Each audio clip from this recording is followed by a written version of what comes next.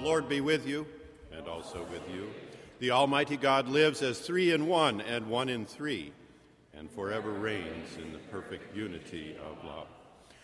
We welcome you to this service of ordered worship. The liturgy, music, and homily are offered this day in the praise of God for our gathered congregation here in Marsh Chapel, for our radio congregation across New England at WBUR 90.9 FM, and for our internet listenership now and later at WBUR.org. We welcome your prayerful and material support, your written or emailed responses, your self-selection of forms of ministry in our midst, and as the Spirit moves, come Sunday, your presence with us in worship.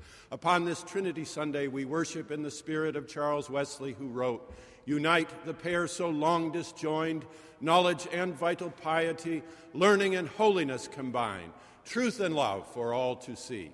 This is the day that the Lord has made. We shall rejoice and be glad in it. As we are able, may we stand in the praise of God." Praise to the Lord, the Almighty, the King of creation.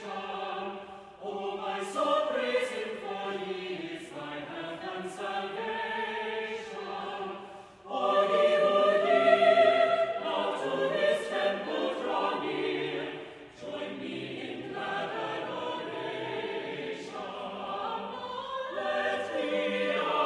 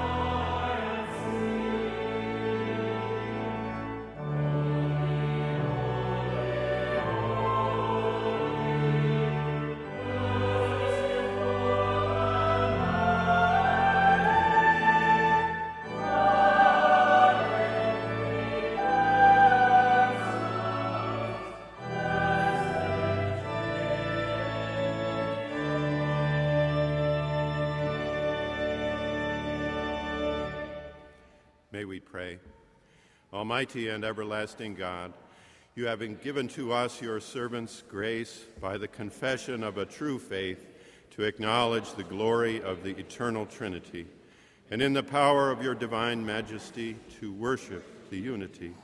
Keep us steadfast in this faith and worship, and bring us at last to see you in your one and eternal glory, O Father, who with the Son and the Holy Spirit live and reign, one God, forever and ever. Amen. Please be seated.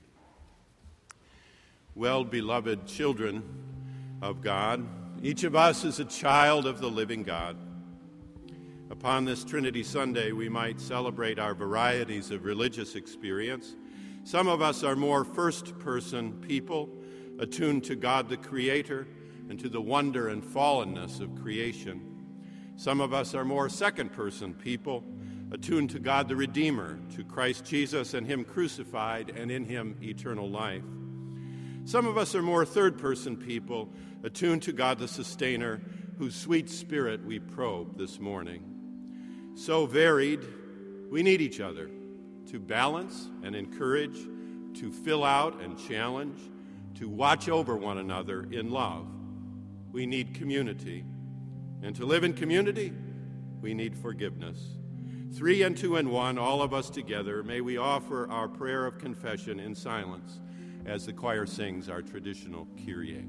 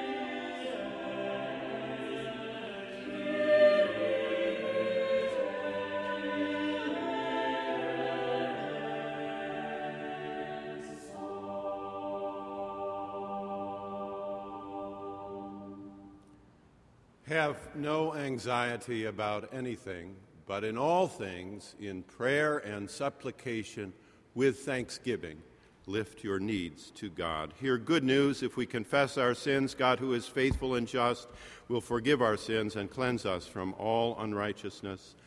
Thanks be to God. A lesson from the prophet Isaiah, chapter 6, verses 1 through 8. In the year that King Uzziah died, I saw the Lord sitting on a throne, high and lofty, and the hem of his robe filled the temple.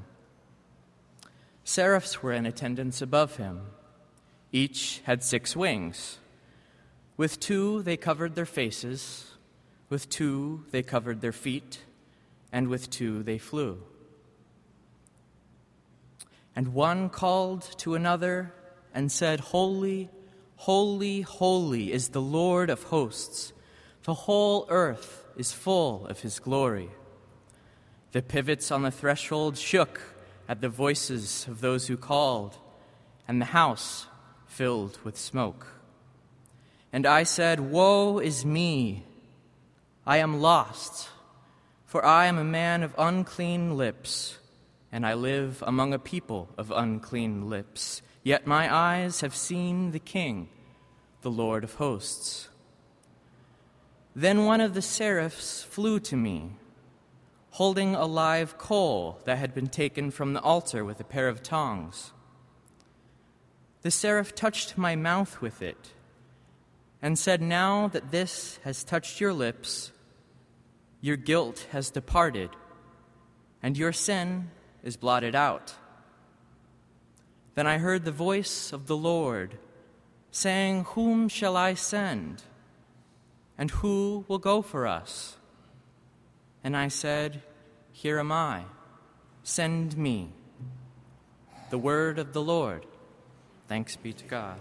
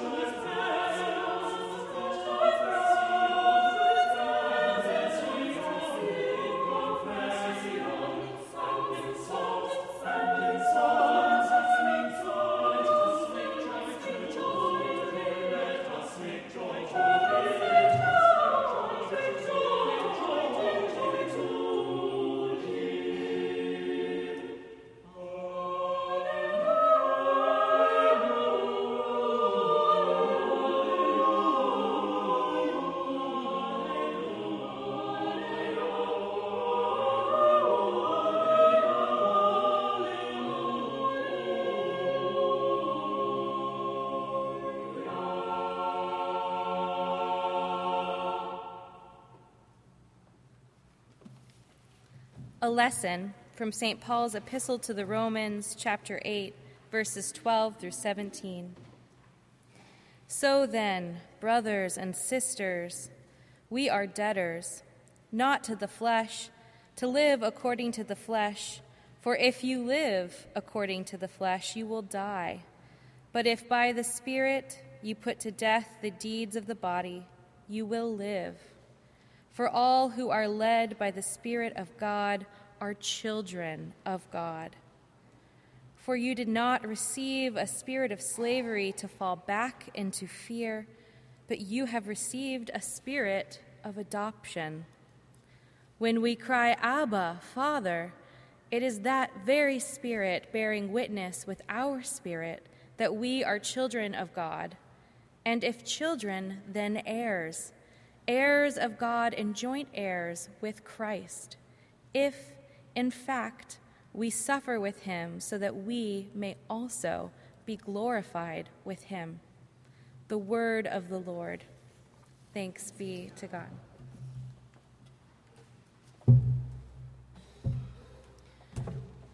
Please join me in reading responsively verses from Psalm 29 with the antiphon.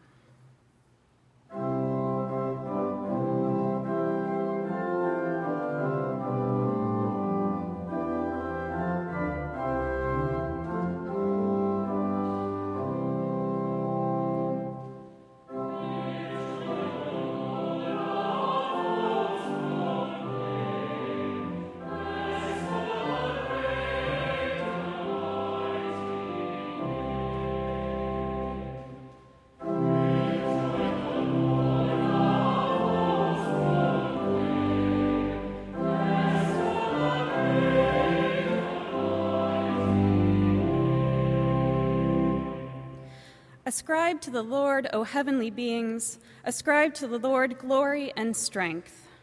Ascribe to the Lord the glory of his name. Worship the Lord in holy splendor. The voice of the Lord is over the waters.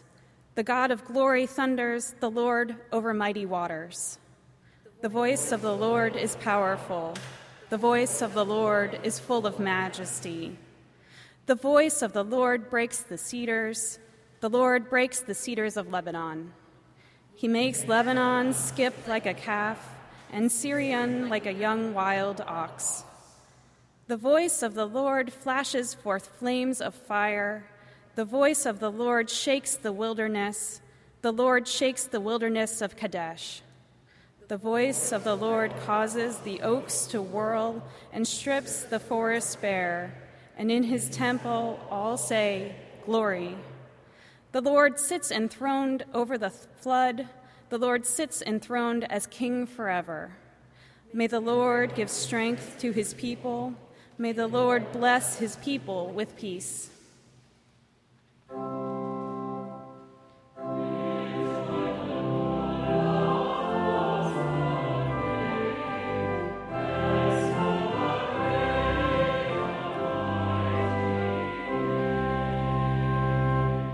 Now please rise as you are able for the singing of the Gloria Patri and the reading of the Gospel.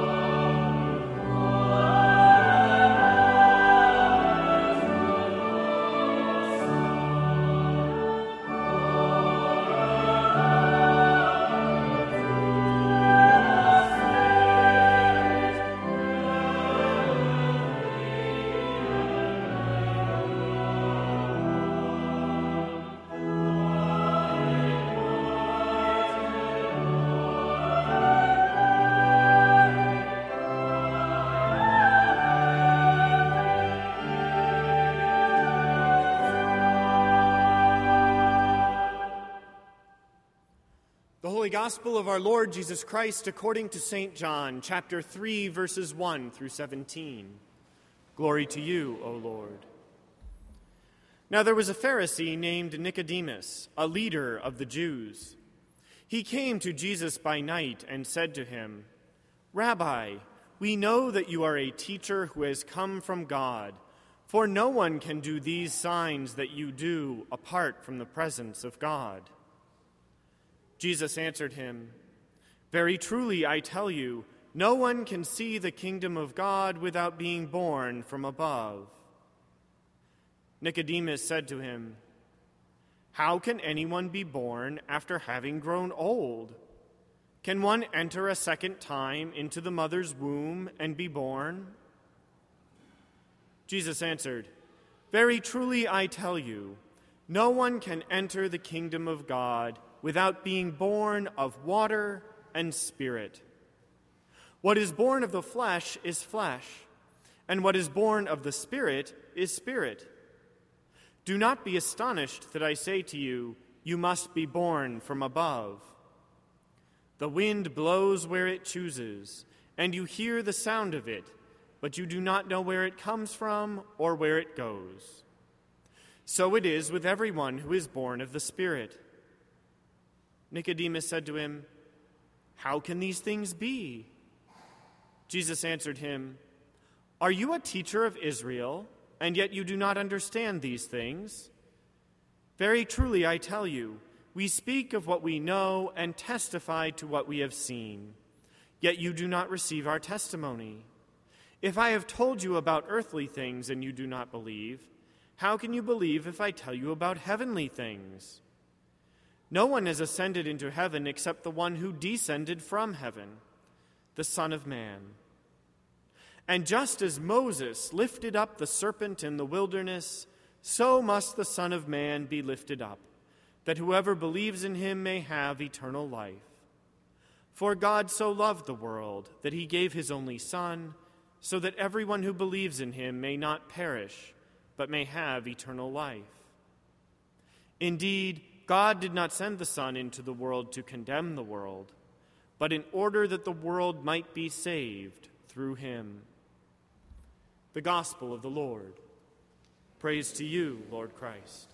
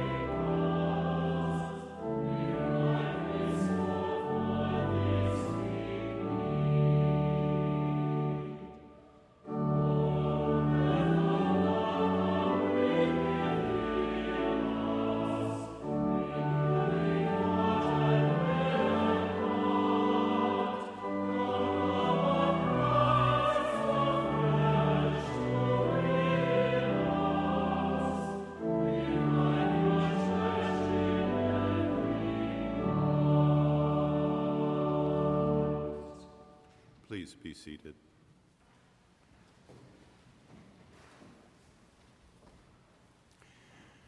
The wind blows where it chooses, and you hear the sound of it, but you do not know whence it comes or whither it goes. So it is with every one who is born of the Spirit.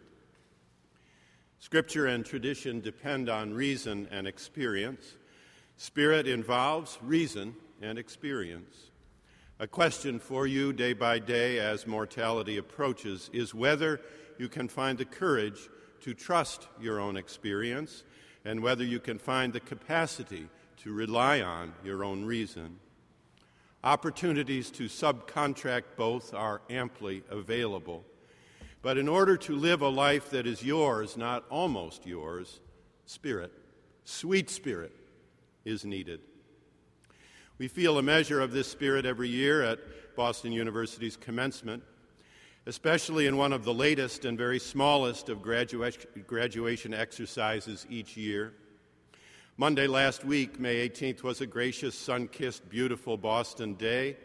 The morning was cool and bright, gracious and breezy, with more than a hint of salt in the sea air. Gracious and salty, as the Bible says your speech ought to be. Let your speech be gracious, yet seasoned with salt. 19 young women and men stood up in Faneuil Hall here in Boston, the cradle of liberty. They stood to take a vow and to make an oath. And though their numbers and their simple ceremony were not as large as the great winds of pageantry on Nickerson Field, or traditional liturgy in Marsh Chapel, or hood and handshaking in the 17 schools and colleges in the days preceding, there is something in this spirited moment, small and modest, that takes the measure of all the others. As if with these 19, the question is posed for all the rest, whether what we are doing is worthy and worthy of these few. With their loved ones all around, they promise to preserve and protect the Constitution of the United States, if need be, with their very lives. In the quiet, among family and friends, there are waves of emotion, waves of tears, waves like those lapping at the shoreline just a few hundred feet away. With reason and in their experience, they are bearing witness to a hard decision, and so tears easily flow. Different are the languages of prayer, but the tears are all the same, so Abraham Heschel. Every year, this is the smallest but the finest moment in all the graduation ceremonies at Boston University. Stumbling in tears and emotion, loved ones place shoulder boards upon the newly minted Army second lieutenants. It is awkward to figure out how to button these shoulder boards, but the fumbling is more about water and eyes and a spirit moment. Water and spirit. And then the photos of the 19, male and female, tall and short, black and white, gay and straight. It is an induction utterly and fully inclusive, and a prayer and a song and a salute, and it is beautiful, and it is powerful. Nicodemus finds himself at night in such a spirited moment. The Jesus of John counsels Nicodemus to be born of spirit and water, to be born from above, to be like the wind. Wind at midnight, wind from the sea, summer wind blowing in. The wind blows where it wills, the wind of God. Nicodemus appears 2 other times in the 4th gospel, 2 tantalizing entries into the flow of the narrative. He is there to remind us of our ongoing growth in spirit. Our understanding of Jesus' teaching with Nicodemus, his later appearances remind us, requires the whole gospel, especially when it comes to spirit, strange spirit, John spirit, night spirit, sweet spirit.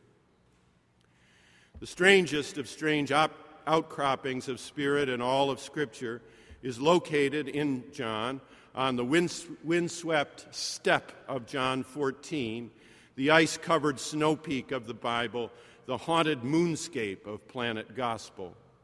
Once you have ascended John to the last discourse, John 14 and following, you are clearly in a strange, strange land and landscape.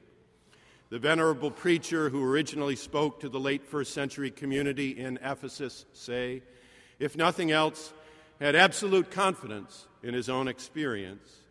It led him, and thus his church, to establish what we might simply call a different religion, what became later emerging Christianity. He did not let the door hit him as he swung out. So here, Nicodemus, here, Samaritan woman, here, blind man healed, here, Lazarus raised, here, beloved disciple, here, Thomas, here, Logos, here, Spirit, by another name. If you love me, you will keep my commandments, and I will pray the Father, and he will give you another counselor to be with you forever, even the Spirit of truth, whom the world cannot receive because it neither sees him nor knows him. But you know him, for he dwells with you, and he will be in you. These things I have spoken to you while I am still with you, but the Counselor, the Holy Spirit, whom the Father will send in my name, he will teach you all things and bring to your remembrance all that I have said to you. John had the courage to face the awful disappointment behind the New Testament. Jesus did not return, not on schedule, not as expected, not soon and very soon, not Maranatha, not yet. So John looked at his own experience, and in biblical measure, with traditional tools, he reasoned. And in place of apocalypse, he celebrated the artistry of the everyday. And in place of speculation about the end, he celebrated the Spirit of truth. And in the place of parousia, the coming of the Lord, he nominated Paraclete, the presence of the Lord. And he sang, "You shall know the truth, and the truth shall set you free." One way to solve problems is to face them, to name them, to admit them. No parousia, Paraclete. The stark strangeness, the utter difference of John from the rest of the Bible, we have yet to admit. My beloved advisor, perhaps the greatest John scholar of our era, Father Raymond Brown, got only as far as saying that John is best understood as an embraceable variant, his emphasis on embraceable with less emphasis on variant. But when we get to the summit, John 14 and following, we see chiseled there in ice and covered fully with wind and snow an enigmatic, mysterious riddle. Spirit, sweet Spirit, Paraclete, Counselor, Advocate, the endless enemy of conformity, the lasting foe of the nearly lived life, the champion of the quixotic, the standard bearer of liberty, the one true Spirit of spirited truth. Yet we cannot even give the history of the term, nor fully define its meaning, nor aptly place it in its context, nor finally determine its translation. Paraclete, Spirit, eludes us, evades us, outpaces us, escapes us. Notice that the Spirit is given to all, not just to a few or to the 12, definitely not. Notice that the Spirit is not that it is the Spirit, not structure, on which John relies. Notice it is Spirit, not memory, which we shall trust. Good news for any whose memory may slip a little. Notice that Spirit stands over against what John calls world here, another dark mystery in meaning. Notice that the community around John's Jesus is amply conveyed of powerful trust in Spirit. Other parts of the New Testament take another trail. The book of Acts offers confidence by way of hagiographical memories of Peter and Paul, and of false but loving assertions of the utter agreement of Peter and Paul. Trust your memory, and when you cannot, create a new one. The pastoral epistles, and to some degree 1 John in opposition to his gospel namesake, rely not on memory or memories, and not on spirit, but on structure. Presbyters, faith once delivered to saints, deacons, codes of conduct, stylized memories of orderly transmission of tradition. We need memory, and we need tradition, and we need structure, but none can hold a candle to Spirit. That is for John what Moses, the law, the historical Jesus, the sacraments, or any other cannot ever offer. Paraclete, Spirit, does. By Spirit, we hear the Word of God. God reveals by Spirit. God self-reveals by Spirit. And here the stakes are extremely high. Again, Raymond Brown. This is the ultimate self-revelation of how the Word of God gets translated as God. To a community living in time and space, the Spirit of Jesus is proving the world wrong. How? By people who live by the Spirit. That's the only way others will be convinced of Jesus' victory. When we come to Nicodemus, we come with our own reason and our own experience, like that of the great poet Henry Vaughan. Vaughan lived from 1622 to 1695. He fought on the Royalist side during the Great War. Vaughan is known as one of the best followers and imitators of George Herbert. In 1649, Charles I executed Oliver Cromwell. The Church of England was disestablished and the Book of Common Prayer was outlawed. Vaughan lived during a dark time, and his poetry evokes his time.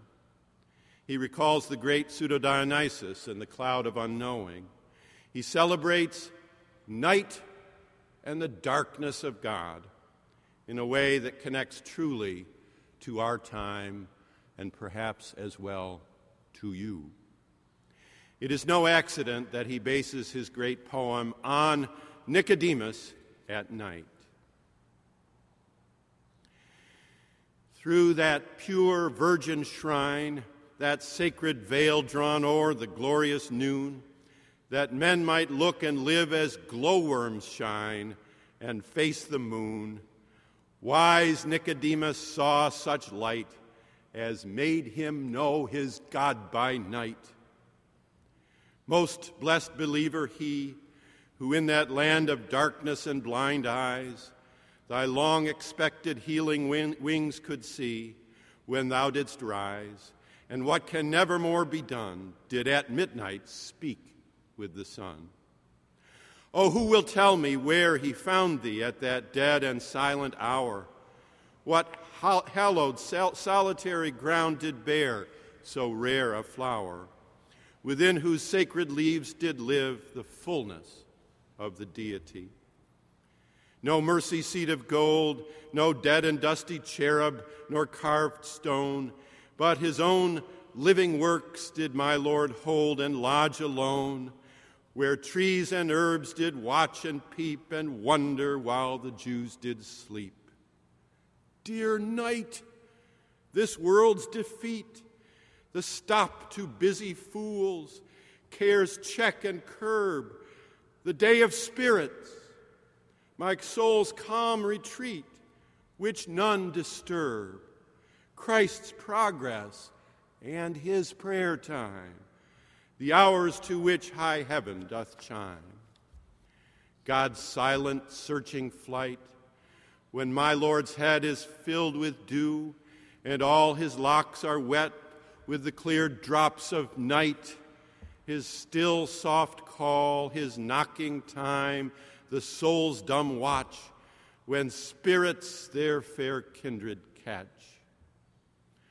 Were all my loud, evil days calm and unhaunted as is thy dark tent, whose peace but by some angel's wing or voice is seldom rent, then I in heaven all the long year would keep and never wander here. But living where the sun doth all things wake, and where all mix and tire themselves and others, I consent and run to every mire, and by this world's guiding light, err more than I can do at night. There is in God, some say, a deep but dazzling darkness, as men here say it is late and dusky because they see not all clear. Oh, for that night where I in him might live invisible and dim. The wind blows where it chooses, and you hear the sound of it, but you do not know whence it comes or whither it goes. So it is with every one who is born of the Spirit. Amen.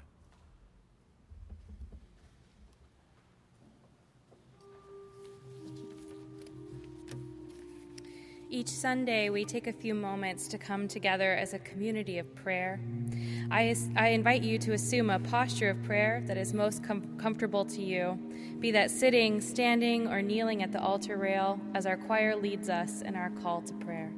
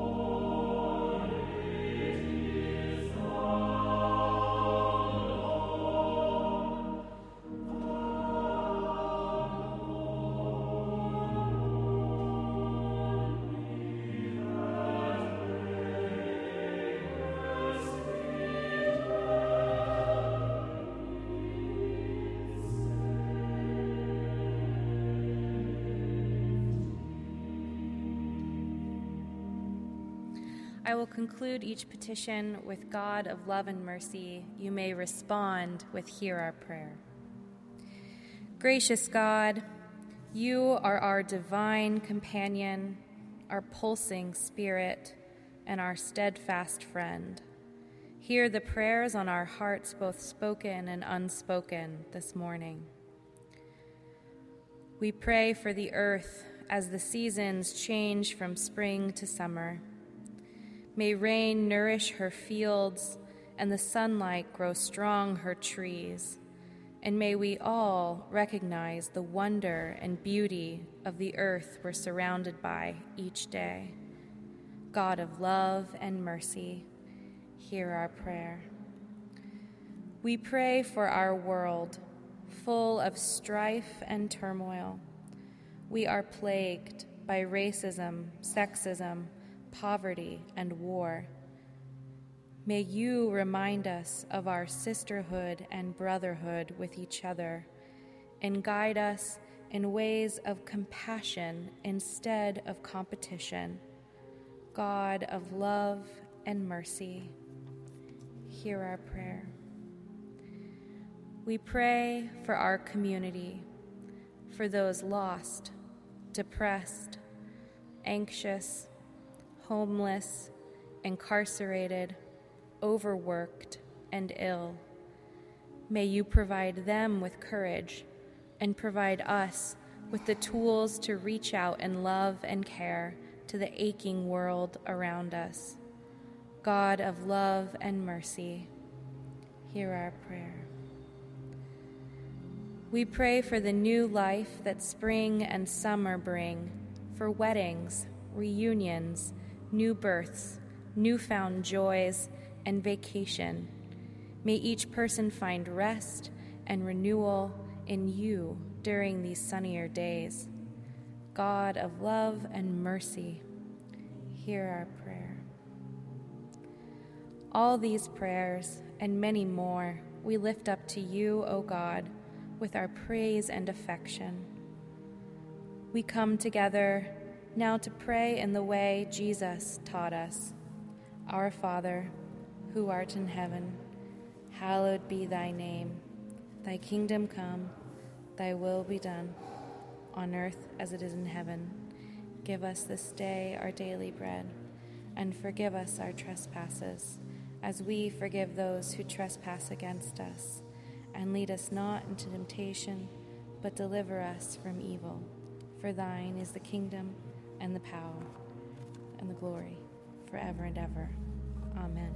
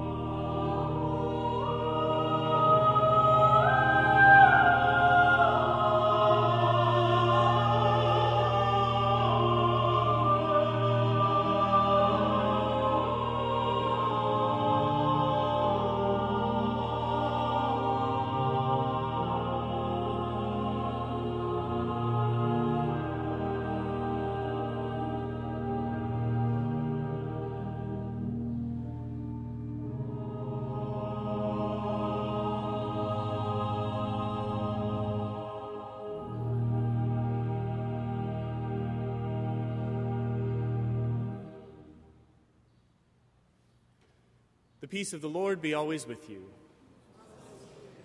We greet you once again here in the nave of Marsh Chapel and invite you to participate in our ritual of friendship by putting your name and contact information in the red books found along the center aisle of each pew, passing that book along to your neighbor so that we can get to know you better and help you get to know one another better throughout the coming week. Next Sunday will be Communion Sunday and also our monthly potluck luncheon following. We hope to see you here once again next Sunday and that you will bring a dish to pass as well. All of our upcoming services and activities, including the upcoming National Summer Preacher Series, are available on our website, bu.edu/chapel, along with the opportunity for online giving. During these summer months, our spirit is sustained by your spirit and your sustaining gifts among us. As the choir sings the Sanctus from Duruflé's Requiem and the ushers wait upon us, we invite your meditation. Now walk in love as Christ loves us, an offering and sacrifice to God.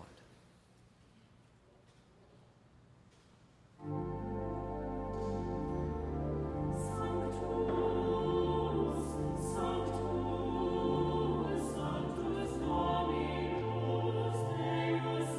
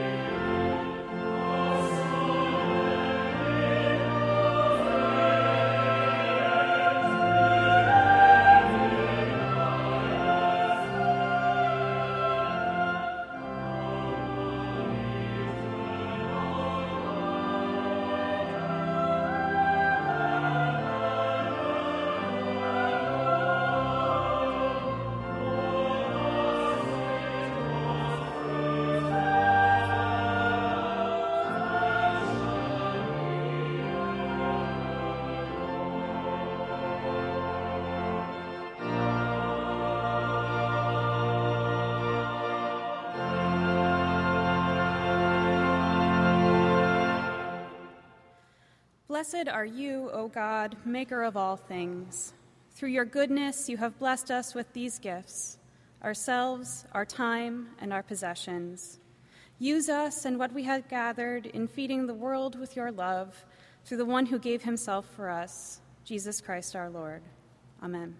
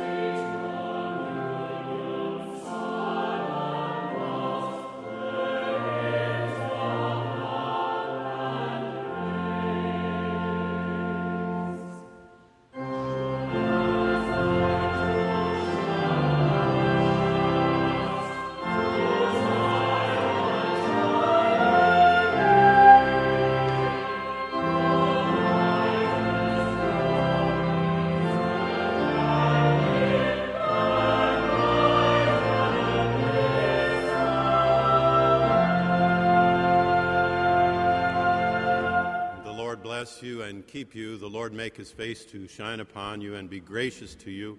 The Lord lift up the light of his countenance upon you and give you peace, now and forevermore. Amen.